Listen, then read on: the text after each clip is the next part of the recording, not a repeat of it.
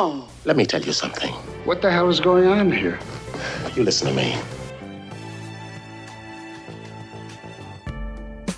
Welcome to Cocktail Cinema, folks. I am your first favorite bartender, your third favorite author, Josh Bryce. And I'm here during Black History Month with my best friends, Grego. Oh, that's nice of you. Fozman here. Glad to be here on this cold, blistery February day. We're inside, ladies and gentlemen. Big Buddy couldn't handle the cold, so we brought it in. It's like negative 30 out here. We're inside like civilized people. And to his right, we got Shasti. Pleasure.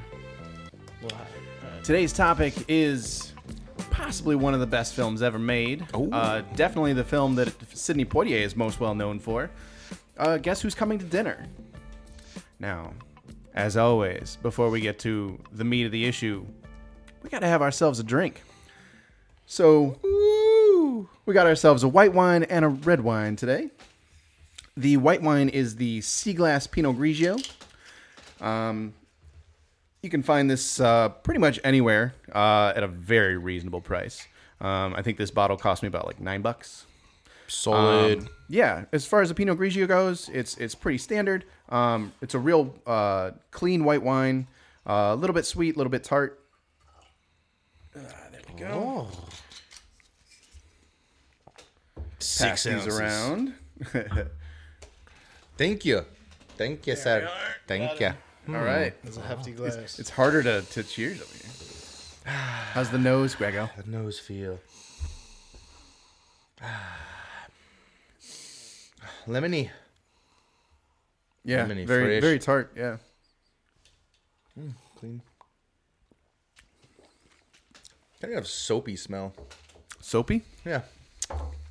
I'm not a big white wine guy. You know what I mean? I'm not either, but as far as white wines go, like this is pretty standard Pinot Grigio. Yeah, So if you're getting most an restaurants. introduction into white wines, this is a good place to start. Yeah.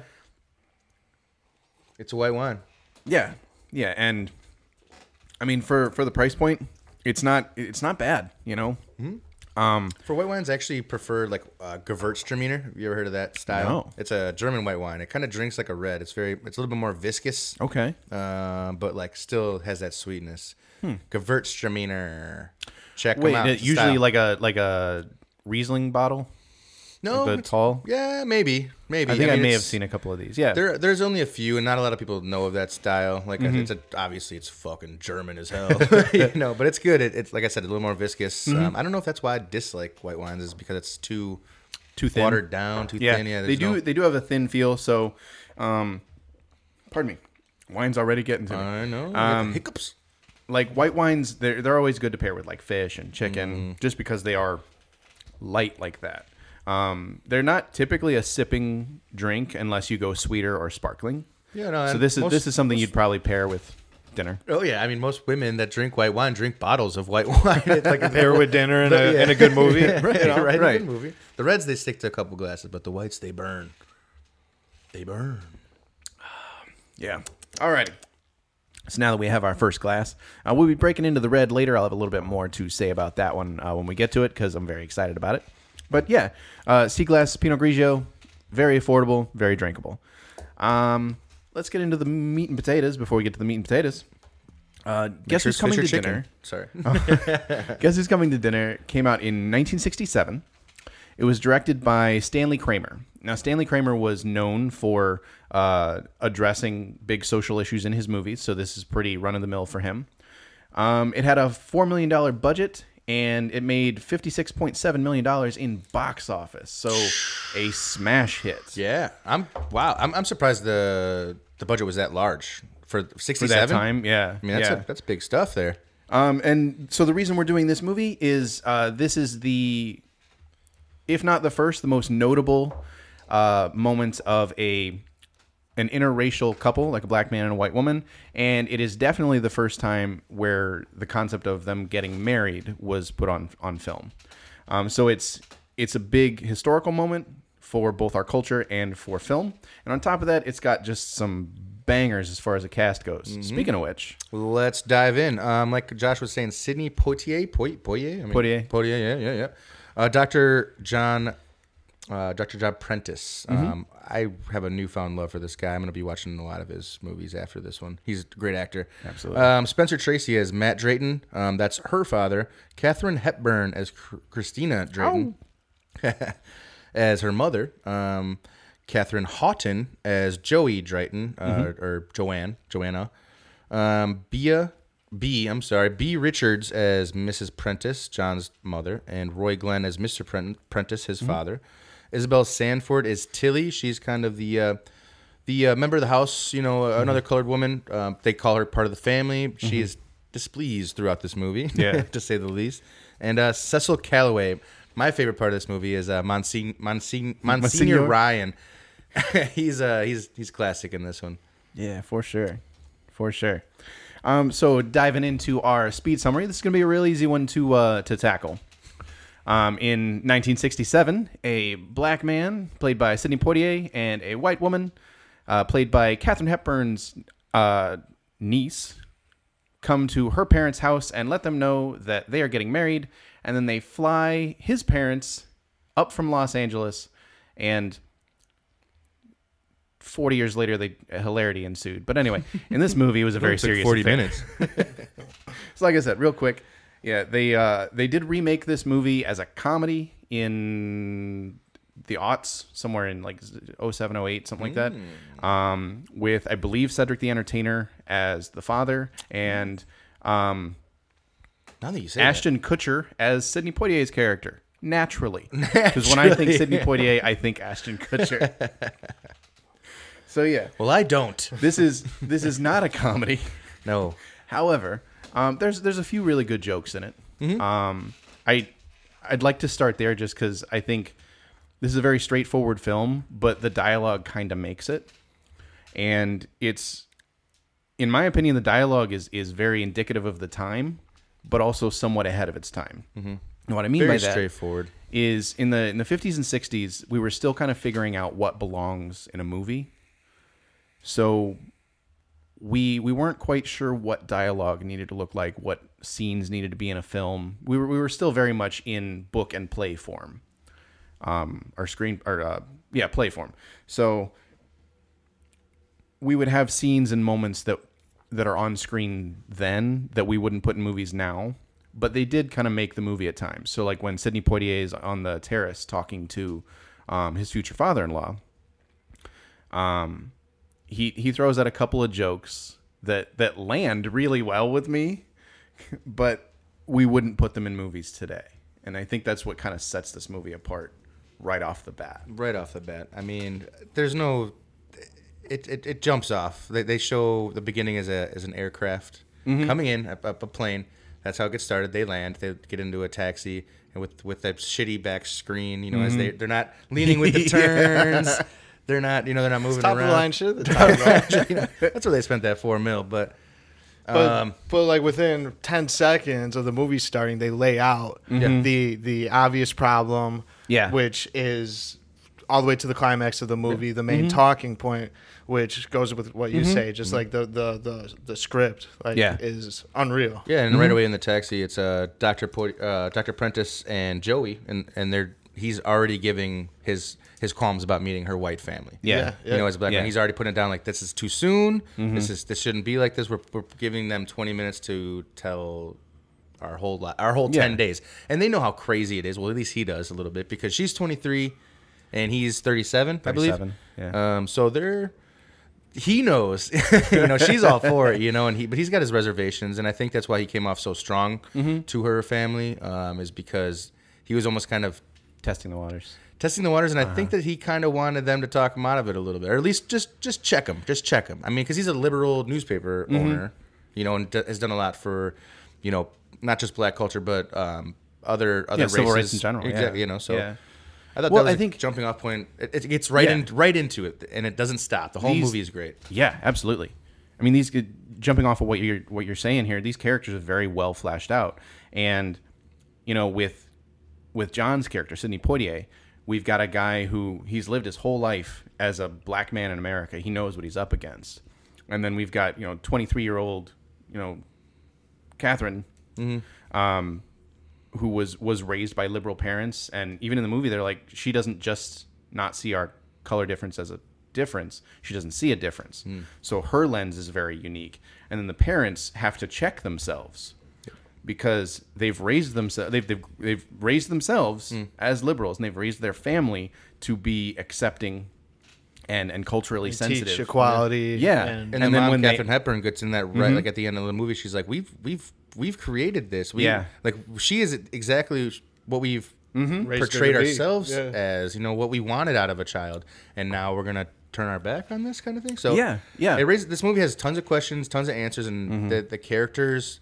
Because I'm, the character guy, here. But I mean, I thought they were given so much space to grow. Yes. They didn't convolute the cast with a whole lot of people. The camera work was very slow. They had their shots, and I really like that because it got in the face of Sydney, in the face of Katharine Hepburn, the dad. I forgot his name. Spencer Tracy. Who is reminds me of the grandpa from Up, not like the glasses and stuff. It's like is that very the whole much thing's so. based on? Very much so.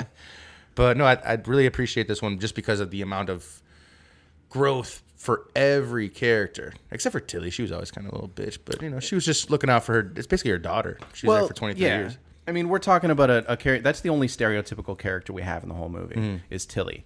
Tilly is the help, quote unquote. She's the maid. That's these are beyond slavery times by quite a while, but it's and still they call her part of the family, right? So and that's the only social issue they don't address is the presence of the black community as laborers. And they keep telling her to make more fucking food. Right. Call the butcher. It'll make another pie, another steak. Yeah, if that was me going against Katherine Hahn's Joey, I'd be like, whatever. You keep. Well, how much does it cost to get a steak delivered these days? Let's go on Instacart right now. Maybe again we'll talk about the cost of the film. $4 million. That's how much it costs. I really don't see how they spent that much money on that. In this movie, $4 million and 67. I mean, we've got huge names. So Sidney Poitier, we've got Spencer Tracy. It was Columbia, right? I believe so. Yeah, I think it was and we've got Emerge, Katharine Hepburn. But yeah, those are three of the biggest names in Hollywood at the time. That's true. Even Houghton was a child star up until that point.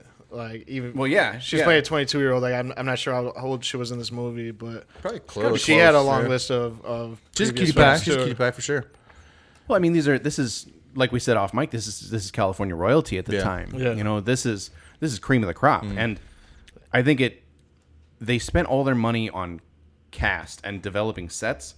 So this movie is filmed like a play. They utilize every inch of those rooms. Yeah. There's people moving around the room constantly. They use the set dressing, like you were talking about earlier, using some of the trees and stuff, just to give you the audience feels like they're in the room.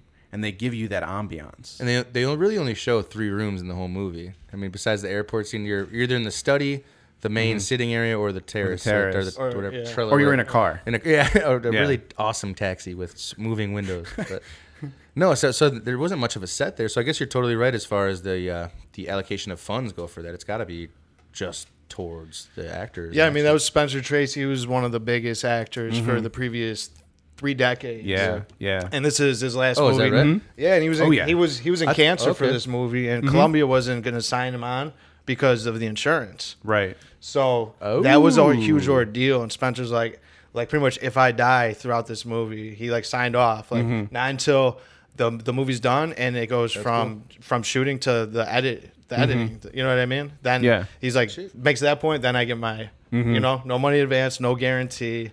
He died, 3 months after this movie? 2.5 weeks. 2.5 weeks. 2.5 weeks. No way. Yeah, the fucked up part is Katharine Hepburn was his lover. Mm-hmm. They were in 9 movies. And Katharine Hepburn is you guys are doing your homework. Hepburn is Katherine Houghton's aunt too. Mm-hmm. Yeah, no, I knew that part, but I didn't realize. So I'm saying the Houghton's got her aunt on set, who's and essentially Spencer her uncle. Tracy. Yeah, right, because he's been in the family for so long. And she's the kid on the set, and they're treating her like that and embarrassing her. But it's Spencer. 2.5 weeks after this, he passed. Yeah, and it was quick. And it was something that after watching all these interviews, it was something that nobody like comes out and says it, but they all kind of feel like that made him hold on for that much longer. Like he could only shoot in the morning for a couple hours, and like the last scene at the end of the movie like would have exhausted him. Yeah, that was they had to do that in so many takes. One of the main editors was like, that was like at that time you're literally cutting film. Yeah. So he's like, this was the hardest task I had ever was to edit his conversation with everybody. Well, think about how many cuts are in that scene. Yeah. So where my mind goes is his capability to be so articulate and so. Well, I mean, the script is not. Yeah. I know, but that's what I'm saying. How do you get off these conversations, these scripts that are? He's got some big parts and some big. You know, he believed in this emotions. Film, and Stanley Kramer's his boy, and he's like, I want to do like think about it, like you're a musician, it's your one last solo, that's your last speech. Right. You know what I mean? And I'm the type of guy who like I don't like that part of the movie. Like the end of the movie ends like I call it the Kevin Costner speech. You know what I mean? She's got great voice. I'm just saying sometimes I'm just like, all right, I could whatever how much time left, but I'm saying this was like his last hurrah. His masterpiece, Dewey Cox masterpiece. No, absolutely. You're right, for sure. It's a monologue that it was that's how they made movies back then. A movie like this would end with a monologue, but at the same time, they don't drag it out for too long. Morvino?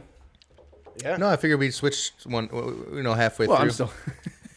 It's okay. I'm still. No, we're not chugging because we want more wine, Josh. I thought you were a bartender. I am. I'm sorry. I didn't get you. You were my second favorite. I pressed these grapes myself with. I appreciate that, Doctor. Nice. I pressed them with my feet and my toes. That's right. This is my foot wine. Over sea glass. Over sea glass. Yeah, I lost my train of thought. It's all right. So I mean, there's talking about the monologues and the monologue at the time that was the way they made creme de la movies. creme, And this is kind of at the tail end of that, with the exception of movies like Dune and shit, where it kind of calls for a monologue. This is not just a last hurrah for him, but a last hurrah for that style of filmmaking, where we're going into a new era with the 70s approaching, where action was about to take over, and these thought pieces like this were a dying breed. These are now art films when we make them today because of the 70s. So this being made in 1967, this is not only the heyday, but also the end of that era. Yeah. And that's another thing that makes this such a hallmark in film history, is what kind of film it is, what it's talking about, and who the fuck is in it. And the time frame it's put out in. I mean, it's not just, this isn't just the only issue during that time. But they talk about all this shit going on, like civil rights, liberalism and conservatism, sexual activity, which was like the Summer of Love was what? 67 or 69. It's one of the two. 67 I think it was 67. So the sexual awakening, Summer of Love, black culture in culture, so like dancing, music, sports, they call that out for sure. It's like, oh no, we are this. Yeah, like, you guys portray this. We are that. So what is? I forgot what it was talking about. I think Watusi. The dance. You do the Watusi. We are the Watusi. Yeah, for sure. The role of parenthood in a child's life is addressed on both sides of the line, and especially on that rich parenthood, because usually you talk about like these guys are like the mom's a drunk ass and the dad's going to play golf, but he goes to try to play golf, but he cancels his golf shit because he's got some shit going on, which I respected. Well, normally when you have parenthood addressed like this, it's in a story like Fences. Oh God, that movie sucked. Okay, I'm sorry. We're gonna have to talk about that off mic later. I think Fences has a lot to say. It does for sure. I mean, obviously, I'm partial to a different version of the story, but got to give some love to Denzel. Always, but. You normally see it through that. Sidney's the original Denzel. So just since you said Denzel, like he is the. That's what I was going to say. He was the first leading male actor. Yeah, like, Denzel or Wesley. He was Snipes. like the first leading male black actor. Oh, absolutely. Yeah. And he took a lot of pride in that. You know, Yeah, he wanted that role. Like it's a shame that he died a little bit before his time, but he wanted that role because of that. He played that. I wouldn't say martyr, but he wanted to be that first. Christopher Columbus was a bad reference for America, but anyway, but just paving the way, Well, and they kind of address it in the movie when he's talking to his dad. He was like, "You see yourself as a colored man. Yeah. I see myself as a man." Well, Sidney Poitier took that same mentality to his acting. He wasn't a black actor; he was an actor, and that's. I like that exchange too between him and his dad. I really like that exchange. You know, he gave his dad a lot of respect, letting him go on and on about his thoughts, and he sat there like, you know, he's a learned doctor. He's been like, they give his credentials on the phone, and it's just like biggity, like 3 times. Yeah. And so he's like, you've never given us a reason to, you know, distrust your thought process, all that kind of stuff. And he calls it out, and he's like, shut up. I mean, even his dad's like, you don't tell me to shut up. I walked 30,000 miles. Yeah. And then he goes on to, after he's finished, he says, I don't care if you had to walk 100 million miles or something like that. You owed it to me. When you had me as a father, you owed me that. I don't owe you a single thing. Yeah. It's a gangster move. Yeah. You know what else is a gangster move? Snoop Dogg teamed up with 19 Crimes. Dang. And he made a California... Which camera am I on? This one. Camera 1, camera 2, camera 1, 19 Crimes for a red blend. 19 Crimes is the one that the faces talk if you do the XR. Yeah, so if you take a picture of this, I think it's just taking a picture, but it might be a QR code thing. I think it's but the faces will talk about, you know, their life or their crime or whatever. Nah. That's good. That's good. Can you slide that forward? Oh, of course I can. There. Yeah. So more nice little red wine blend. Y'all know I'm partial to my red wines. Yeah, samesies, bro. This is a good one. Pause for get your moment in the sun. Okay. Blendy. It's a little bit sweet. Let me look what's blended here. You guys smell it with your mouth. I didn't see it. I didn't see what's in there. Just says a California red, so it's probably all that. Zinfandel. Wood. Smells like some backwoods in here mixed in there. So. Dark cherries. There's definitely cherries too. A little vanilla. Actually, heavy vanilla. I'm getting into it. All right. Yeah, it's almost got that rum feel to it. It's very smooth, very rounded out. Ooh, she's dry. She's a dry, but still sweet. It's a good balance of sweet and dry. I love this wine. It's not bad. She's dry. It's not that dry. No, it's not. It's dry on the front of the tongue and not tangy in the back. Like most dry wines are tangy on the back. It's very balanced. Very well balanced. This is one of their best Snoop-a-loo. wines. And this is another wine. green Like, hat. Double Bring your green OPD, double just see. Snoop-a-loo. this bottle will cost you $12-15. So yeah. another I'd rock it. bargain buy. Rock it. But yeah, good wine. So getting back to the gangster move, because my dad showed me this scene from this movie before he had me watch this movie. So it's very pivotal for me.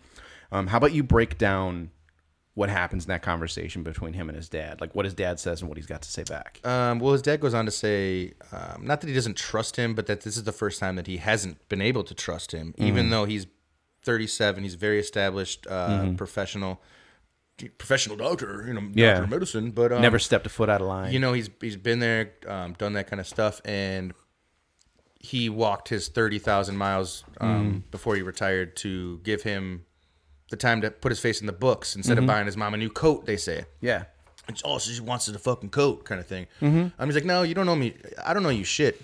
Right. You're my father. I didn't ask to be brought in this world. You had me. So when you had me, you were given that. Yeah. Birthright, or he's given that birthright, and say when I have a son, hopefully that he will have the same thought processes and stuff. And I want to draw back to that as well. Sidney Poitier's character, Dr. John Prentice, lost his wife and small son, I think 8 years prior to meeting Joey. Yeah, I guess we never talked about it. Yeah. So that's a huge blow. He's actually able to trust again, especially him going to Hawaii and meeting this woman only after 10 days. Yeah. And being so, smart and cunning and just learned, having been through these situations before, it seems out of place for someone like that to make this flighty situation happen after 10 days. Yes, I'm going to marry a 23-year-old white woman I met in Hawaii. Well, after 10 days and I'm 40. He says it when he's talking to the maid. She's like, "What do you think you're doing?" He's like, "Well, I intended to find myself a wife." Yeah, right. And I don't know if he tried to talk himself out of it a little bit, because he gave him the ultimatum right away. Like, if you don't say yes tonight, it's not going to happen. I respect you guys that much, kinda. Well, okay, but he didn't respect the love of his wife enough, I feel like, to. I'm gonna put a pin in that one. Bold. I'm gonna put a pin in that one because we can get to that in just a second. Sorry, I know I was supposed to talk about. I want to round out the dad. I'm sorry. Yeah. So that's my bad. No, it's all good. It's all good. So because that leads into the next bit there, because we're kind of taking this movie backwards. We're kind of deconstructing it from back to front. So, the conversation with his dad was very important culturally, but is also important to my own father, because it's that generation, that greatest generation, who are like, we worked our asses off for you, so you owe us everything. And then it's the boomer generation true boomers. We're talking about the people that, pioneered the civil rights movement and the women's rights movement and the gay movement. The people that were all about everybody else, getting everybody up to the level and being like, you know what, you owed me that. I didn't ask to be born. I didn't ask for any of this. You owed me every fucking cent you gave me because that is your responsibility as a father. It's very indicative of like how older people versus young people say you're welcome. Yeah. Like, right. Older people say you're welcome and we're like, no worries or no problem. Yeah. Because it's, from our point of view, it's like, oh, it's no burden for me. And other people are like, you are welcome to my service because I owe it to you. True. Like, no. I don't owe you anything. Yeah.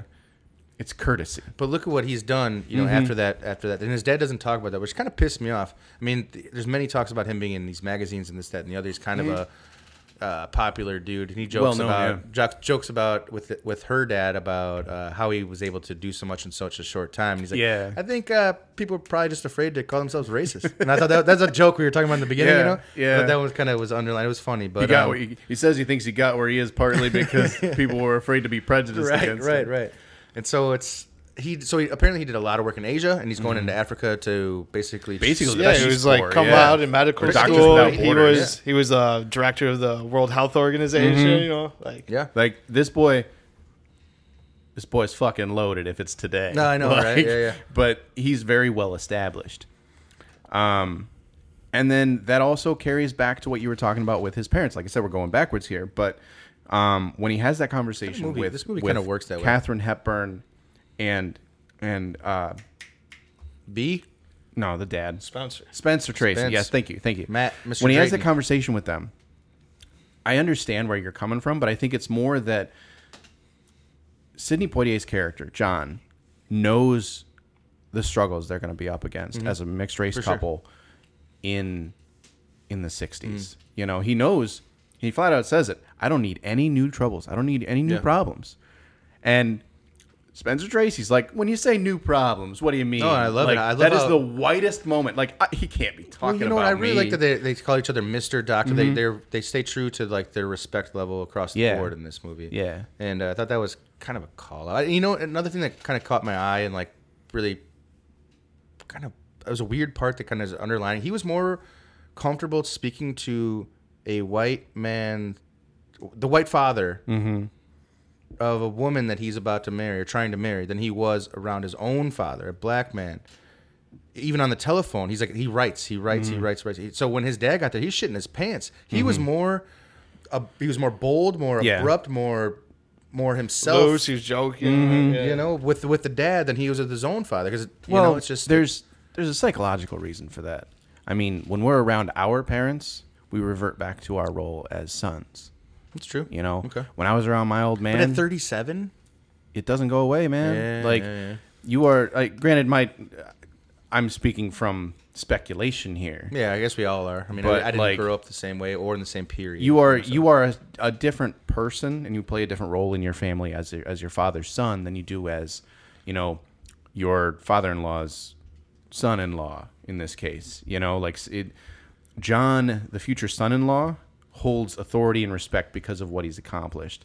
John, the son, holds nothing regardless of what he's accomplished because his father still sees him as you. Dad walked 30,000. Yeah, exactly. Yeah, you're right. Yeah, 75,000. And I would walk 75,000. That's why they wrote that song. I'm telling you. That's why they wrote that song. Nice.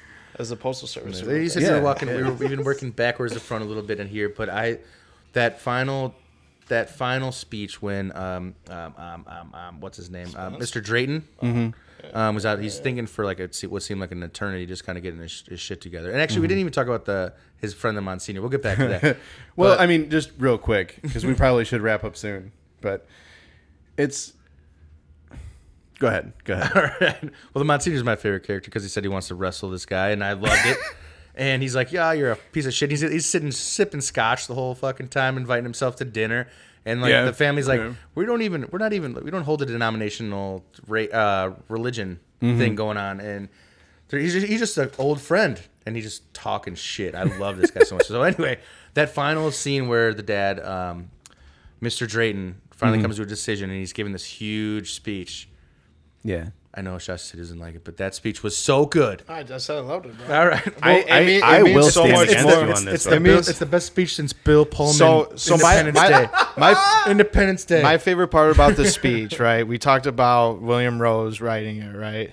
So Spencer or Matt Drayton talking to his wife Christina Drayton, like if they have even half of what we had, then it's everything. Gonna be okay. Yeah. You know, it's everything. That is the best part of the speech. But he's like was talking to her as Spencer to Catherine. You know what I mean? He was talking as Spencer to Catherine Hepburn, and it's like it's crazy. And she's putty. Yeah, like she's awesome. In That's this the movie, thing. That's but, the thing. Her eyes don't lie Joey, at all. Catherine Houghton said in this interview, she's like, that's her aunt. She's like, I know her aunt. She's humiliated me on set. She's like, she can ham it up more than anybody. She can hit the waterworks and all these scenes, and they cut to like 10 different scenes from all these movies, all with scenes with Spence. The 9 movies they did together. She's hamming up in each one. Then they show this scene where she starts like really crying. And he dies in 2.5 weeks. She's you know welling up very. That's their last fucking. Yeah. So I guess that maybe that added to the end. You know, and the whole. I'm sure it did. Yeah. I'm sure it did because I mean.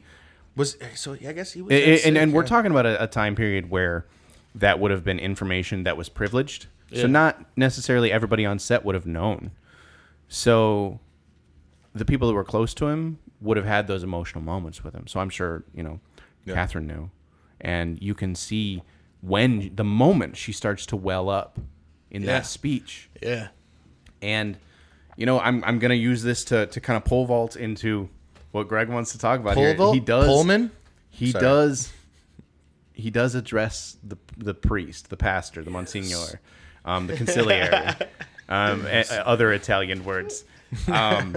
And his name's Calloway, and he just wants to go golf. It's pretty funny. He just was a golf and wrestler. He cuts him off. Like he doesn't let him drink while he's speaking. He's like, "You've had enough." Yeah. Well, he's been sitting in the chair. Everybody's been talking on the terrace and in the study. He's just sipping fucking scotch.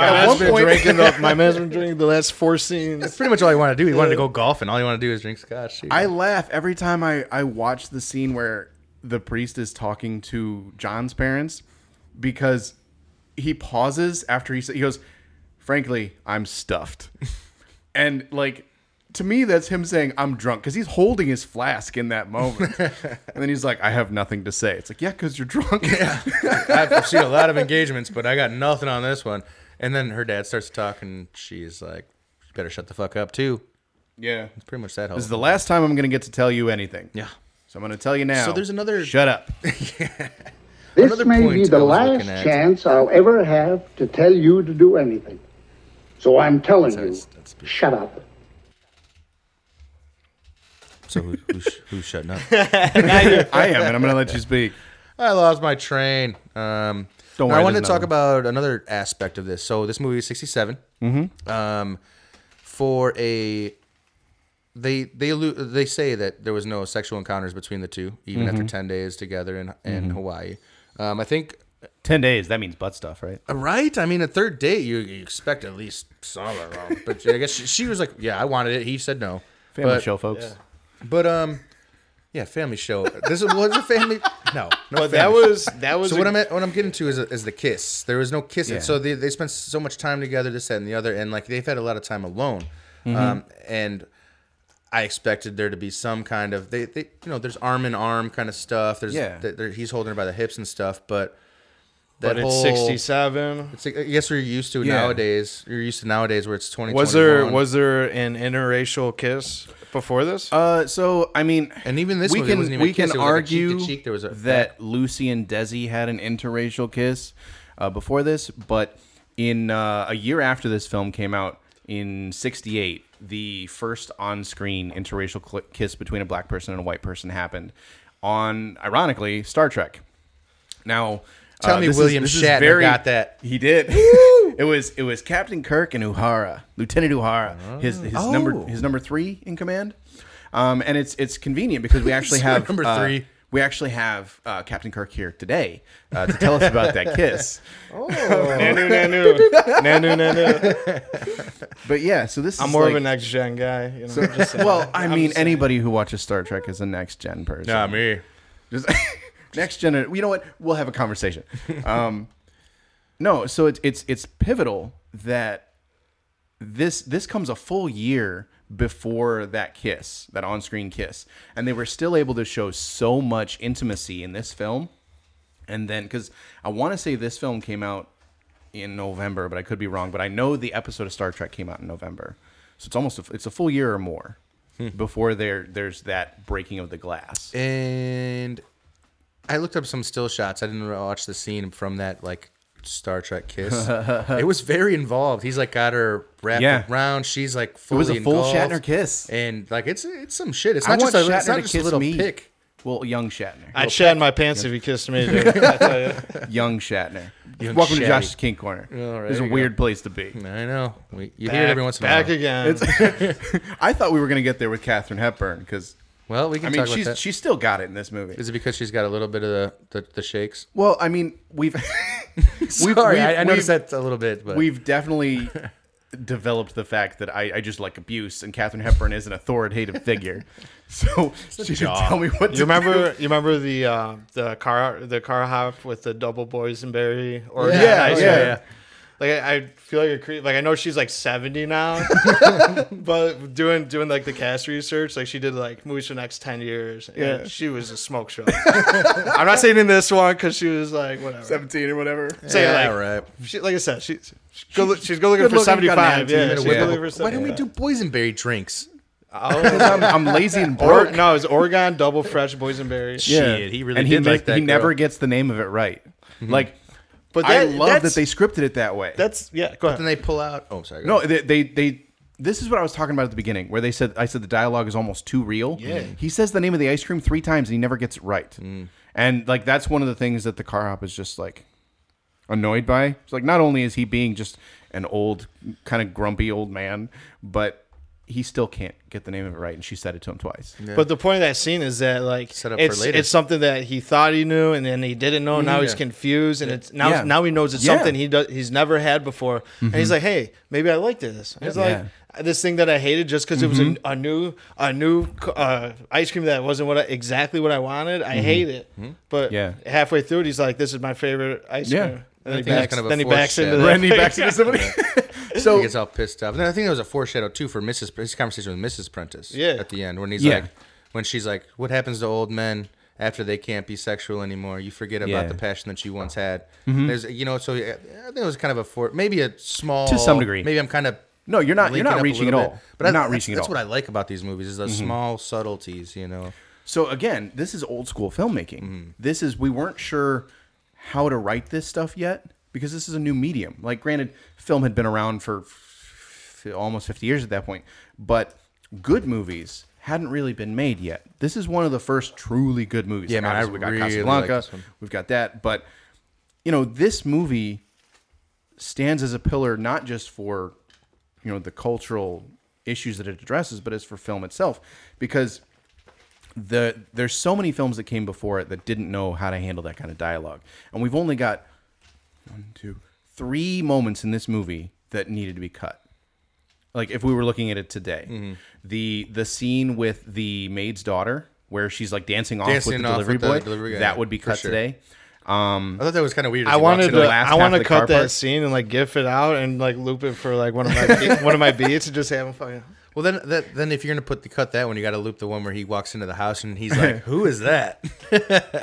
Dorothy's a smoke show too. She's hot as shit, bro. Yep. She's hot as shit. And I mean, we all know I like my coffee mixed with cream. Oh, jeez. We were just not leaving Josh's King All right, Corner. we're done. Apparently. We're out. Yes. No, We're so out of that you're- scene. You're turned off. The last half, the part of the last half of the the ice cream shop where he backs into the car, that would have been cut today. Yeah. And then probably some of the conversation on the terrace between John and I think a lot of that would have been cut Joey? today, but I thought that was so important. I thought that was some of my favorite parts. It was, but we would cut it today. So much depth. Because in specifically the part of conversation I'm saying that they would cut is the part where she says, I was worried about my parents. They would have cut it after he responds, he's like, really? And she would have said yes, and they would have cut back to the parents. But instead, we hold that well, actually, we take a new shot, and it's a wide shot of the two of them, and he's like, you're a phony. Yeah. You're a phony. Yeah. Like, but I think that gives that character build that they're. It does, but it's a style of... Everybody's... Yeah, you're totally right. Yeah, it's a style of filmmaking we don't do anymore. But, they commented through the whole movie, like, if you just take one look at them, they're happy, they love each other, so that just added more layers, added more depth to the characters. I really appreciated that kind of stuff, and I'm glad that we don't film like that today. I mean, well, I'm not glad. I hold it to a higher standard than probably I should. Well, but I really enjoyed this movie. It comes down to our attention span, really. True. We've only got... So the reason that we have commercial breaks on TV every 7.5 minutes, or 7.25 minutes, is our attention span only goes that far. So we need to... We can have 3 scenes, or sometimes just 2. You need to get we'll a new beer. And then, right? And more popcorn. Poor streaming people just don't understand that break. But so back then, when you went to see a show, like movies were new relatively, but when you went to go see a play, you only got 1 intermission. 2 if it was a really long, like Billy Shakespeare happened to be a little, he was long-winded. He had what we call in the business diarrhea of the mouth, we'll say, because he didn't really have a typewriter. But diarrhea of the typewriter. Can't blame him. So like we would have 1 intermission, maybe 2. And then with a orchestral performance, you don't get an intermission usually. You have maybe a break in between sonata pieces, like in sonata form. There's 3 parts, and there's sometimes an intermission. But anyway, we don't have that today. It's all fast paced, and that changed in the 70s and the 80s with the introduction of more action movies. Up to this point, we didn't have Bronson. We didn't have. I think we might have had the Great Escape, but even that's a slow movie by today's standards. Okay. So this was the pinnacle of that form of filmmaking, and it's one of the things that makes it stand out. It's a late great, We talk about like all the intense directing of like the 90s and early 2000s that we've been covering, and that's like what keeps me on board with my intense ADD. But this movie is good for anybody. You know what I mean? Real. It's good for a lot of people, I would say. I'm a first timer to this movie. When I saw I kind of looked it up and saw the reviews, and the reviews were outstanding, actually. Any more Vino boys? I'll take a little spot. I'll have someone we cut. Okay. I still got like a whole. But no, I was blown away by the reaction from other people, because usually, especially now, they'll continue to rip this movie, like any movie of older standard, to shreds and just nitpick. This movie really doesn't have that, and it has that. We talk a lot about Tarantino dialogue kind of stuff, and it was up to par with, maybe not obviously without the profanity and stuff like that. Yeah. But I mean, the banter there, was great. Like I said, the banter's fantastic. The whole beginning and the end is like laid out for you in the beginning. So all you have left is how good your writing is, how good your character development is, and like William Rose, like I think it's notable to say too, like he lived like he hated humans. Yeah. Like he was the best to write about the human condition and like people's conflicts with themselves and he worked with intolerance Kramer and a lot, tolerance. right? Yeah. But he was also doing just like he didn't live in the States.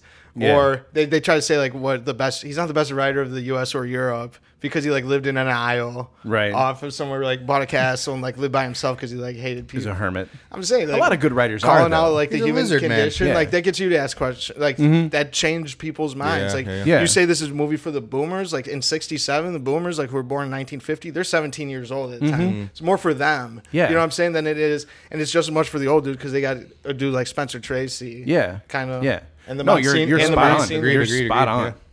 I follow that for sure. I mean, we can honestly talk about this movie all night long, and I would love to. I do want to come back to this at some point. Okay. However, we should probably transition into our next segment. All right. Taco ratings. Now, before we get into it, I'm very bad at my job, as we've all noticed, and I forgot to get the favorite bartender. I know. I'm just kidding. I'm your 5th favorite film critic. You're my first favorite human. Behind Fozzie, Shasti, Roger, and Ebert. There you go. So that was an accidental lineup, by the way. See, I forgot to get the Rotten Tomato score, but I do remember it being rather high from some of the reviews that I have in the looked 80s. up in the years. Somewhere in the 80s. What's this? What's that? Tomato meter? Is that Tomato what it is? meter? No, is that Rotten Tomatoes? Yeah, I guess. That's The one with the green splat is usually the official score. I'll Green take a splat. second. And then the popcorn is We'll the, give is the it at audience the end. score. Popcorn Yeah, is so, 85. It said. But obviously this movie's going to score rather high with us, I'm assuming. Yeah, As think always, Fozman, give me your score. All right, I've been going over it for like the last 5 seconds. Been mulling it over. I kept walking away and kept coming back to this movie about 7 times, and I was rewinding it about 10 seconds prior to catch up. And the movie flows really well. Like I said, the dialogue it's almost overly great, but I can't take that away from it at 67. The cast, the lineup, I fell in love with every character. Yeah. On the screen, every one of them. Placement. I gotta go high, man. I think I gotta give this one. I'm going 88.5. Okay. 88.5 tacos. I think I really like this movie. It's not up there on my all-time favorites, but I think it's a 100% watch for anyone. I agree. I agree. And I will watch this again, and we'll redo this because I could watch this movie 5 more times. Yeah. And This opens up the rabbit hole. Like there's a few other Sidney Poitier movies that are like interracial at the same time. That one's like with a blind girl. Yeah. That's a white girl. There's another one. I mean, there's Ghost Dad. yeah. It's like Son of a Woman, but like flip. Sorry, I love that. Oh, bosh. So Great ass. Yeah. So Greg's got this at what, 88.5? 88.5 Yeah. tacos. 88 Extra a bite. salty. Alrighty. 88 in salsa. Justy. I'll raise you a half a point to solid 89. All right. Alrighty. That's good shit. It's 89. It's 89. It's And 88.5. I'm starting to take it a little more seriously. So if you listen to a few of our previous episodes, if you heard our Mars Attacks one, just throw that rating aside. Show it to Sap. It stands. It stands because you rated it that way for reasons. From my boy Timmy. Yeah. Well, Timmy. toss me a couple of reasons for your rating today. It mainly is because of Spence, and like we said, the dialogue coming into that with Rose and Stanley being the director, and it was like a family set at a very pivotal point, and an actor who we're kind of just like unscratching the surface of from a critical standpoint. Because we're young. But that one being so like pivotal and how big of a role it played, and like I said, the insurance for Columbia to take it on, they didn't want to at all. Like even without him having cancer, but just being the interracial. Problematic movie. They didn't even want to take it, and it ended up being up until that point. Columbia didn't do any big movies. That was their biggest one. They made more money off of Who's Coming to Dinner up to that point than they did any of their previous movies combined. Yeah. Oh damn! I didn't know that. Yeah, I didn't know that at all. Wow. Yeah, it was like, I mean, in that like 30-year span. Think about like the budget. Yeah, the they budget were a you're black and talking white about? company. I'll give an extra half Yeah. point. We'll rock the same. We'll rock 89s. 89s across the board. Just for that one. I mean, And also, it was so conversational. Yeah. You know what I mean? It was. that's not my. it's a They play. were. They were all It's a play. so loose. That's not my and- type of movie, but every conversation I like was waiting for the next word. You know what I mean? Because it's so pivotal. Hanging on It's so every word, pivotal yeah. because people's point of view changes. And Fuck that's- yeah, dude.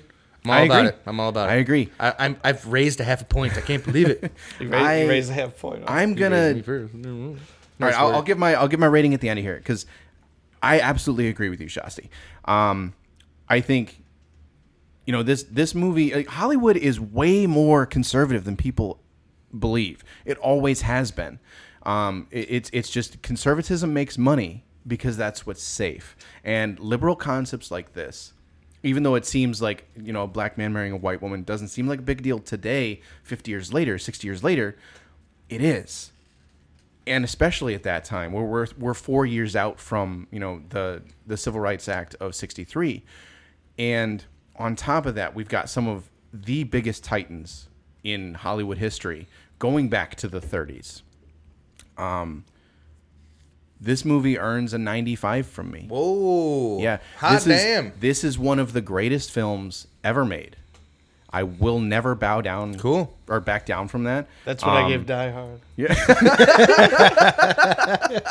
This is up there with true, Die though. Hard. That was holiday season. I was a little drunk. Had a little too many eggnogs. No, this You is gave one of the 95 on your best Christmas movies gift. ever made. And I had...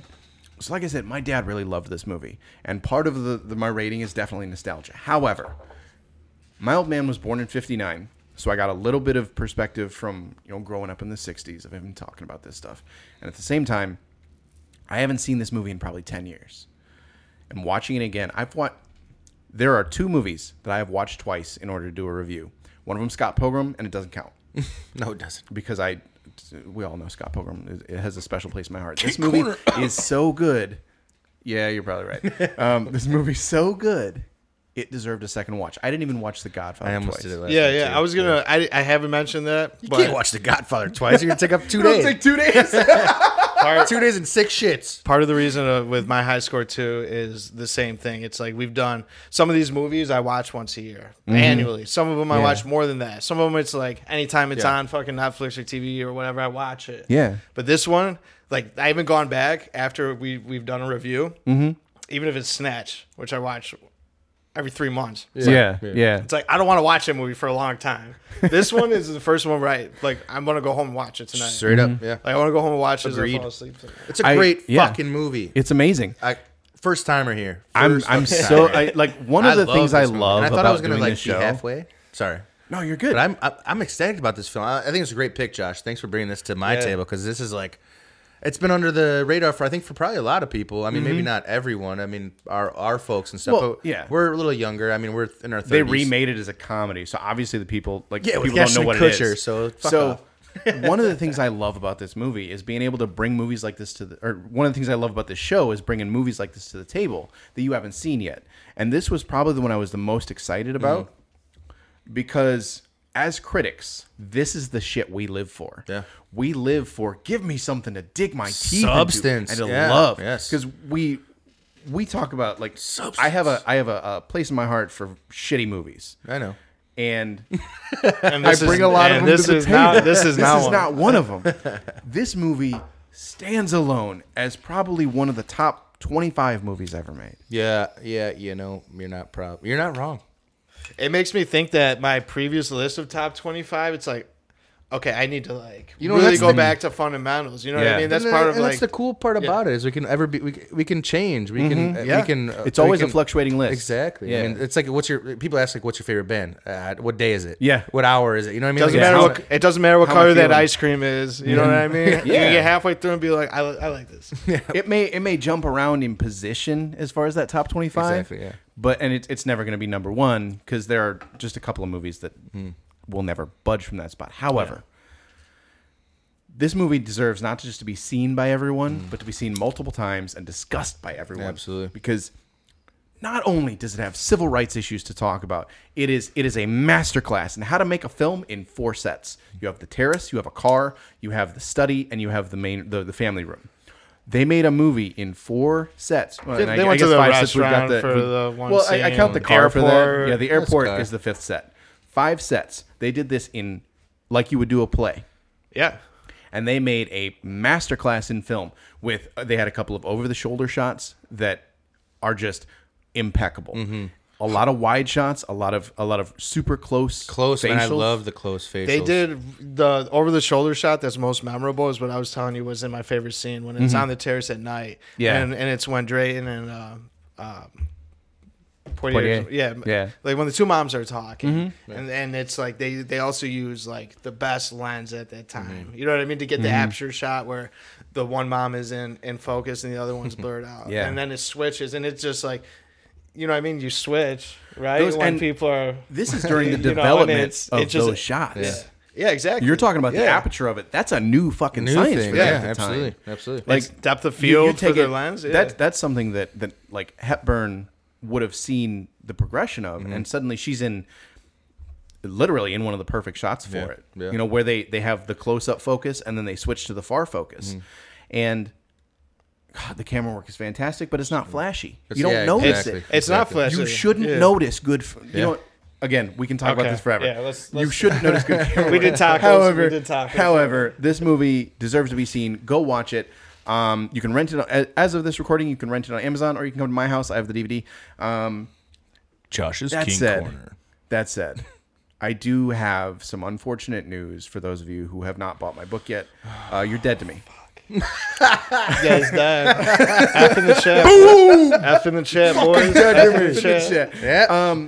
So, unfortunately, Zimble House Publishing is going under, and they are considering the possibility of being a passive publisher, which means you can still order it online, and it would still be print to order.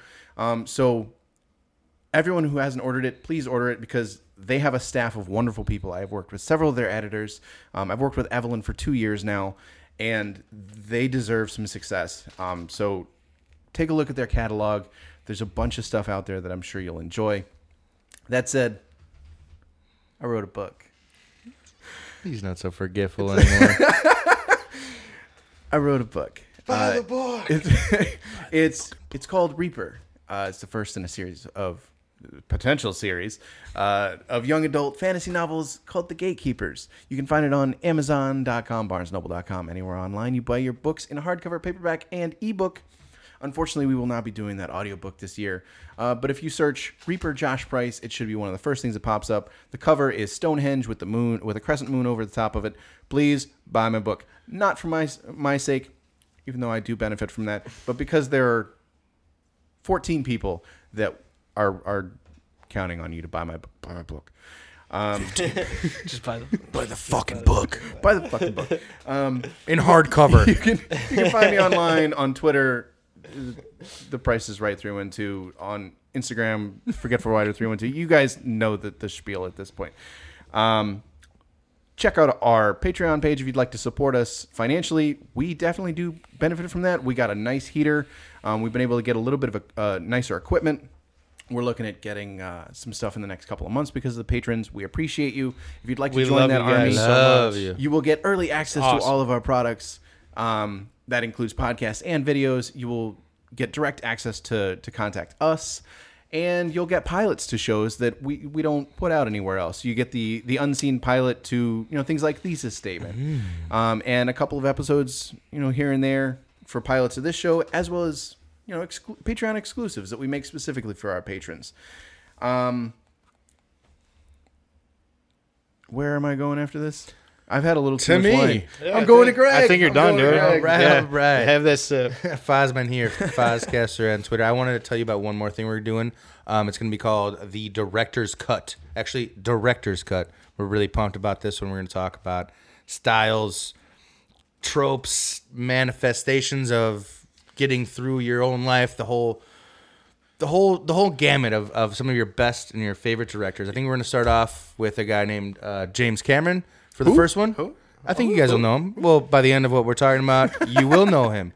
So check that out. I'm pumped. You guys are gonna be able to step outside the box like tonight 10 times. It's like, we'll get into that next time, or we don't have enough time for that. It's like there's so much based on like the development of these movies where you guys are gonna go crazy. And over the course, it's gonna be great. It's gonna be a blast. Yeah.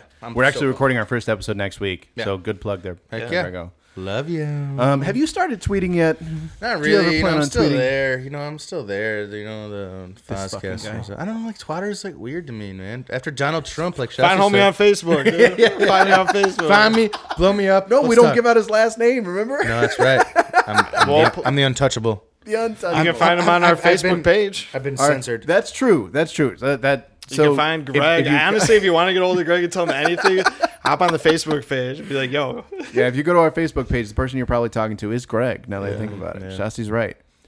Speaking of, Master of the Mix, King of the Keyboard. The Mix. Twitter, I guess. Shasti got bands, IG, same He got that beautiful Insta. That boy takes photos. Yeah. Not pictures, photos. On the daily. So follow me there. And he cooks up some good food and shit too. Bro, I'll be in the car with this guy and he'll just be driving down the road like, I need to come back here and take pictures of that. Like, you see that tree out there in the middle of that cornfield? Hey, you see this camera behind exactly me? What it was. Hey, you see this camera behind me? We might as well put it to fucking use. That's true. Once again, we'd like to thank 19 Crimes for allowing us to buy your product. Seaglass, thank you for allowing us to buy your product. We use Peluso mics. They're fantastic. As you can see, they make us sound way better than we really are. Yeah. Check out the YouTube channel. Check out the Patreon. We see you, we hear you, we love you, and we'd like to say goodbye.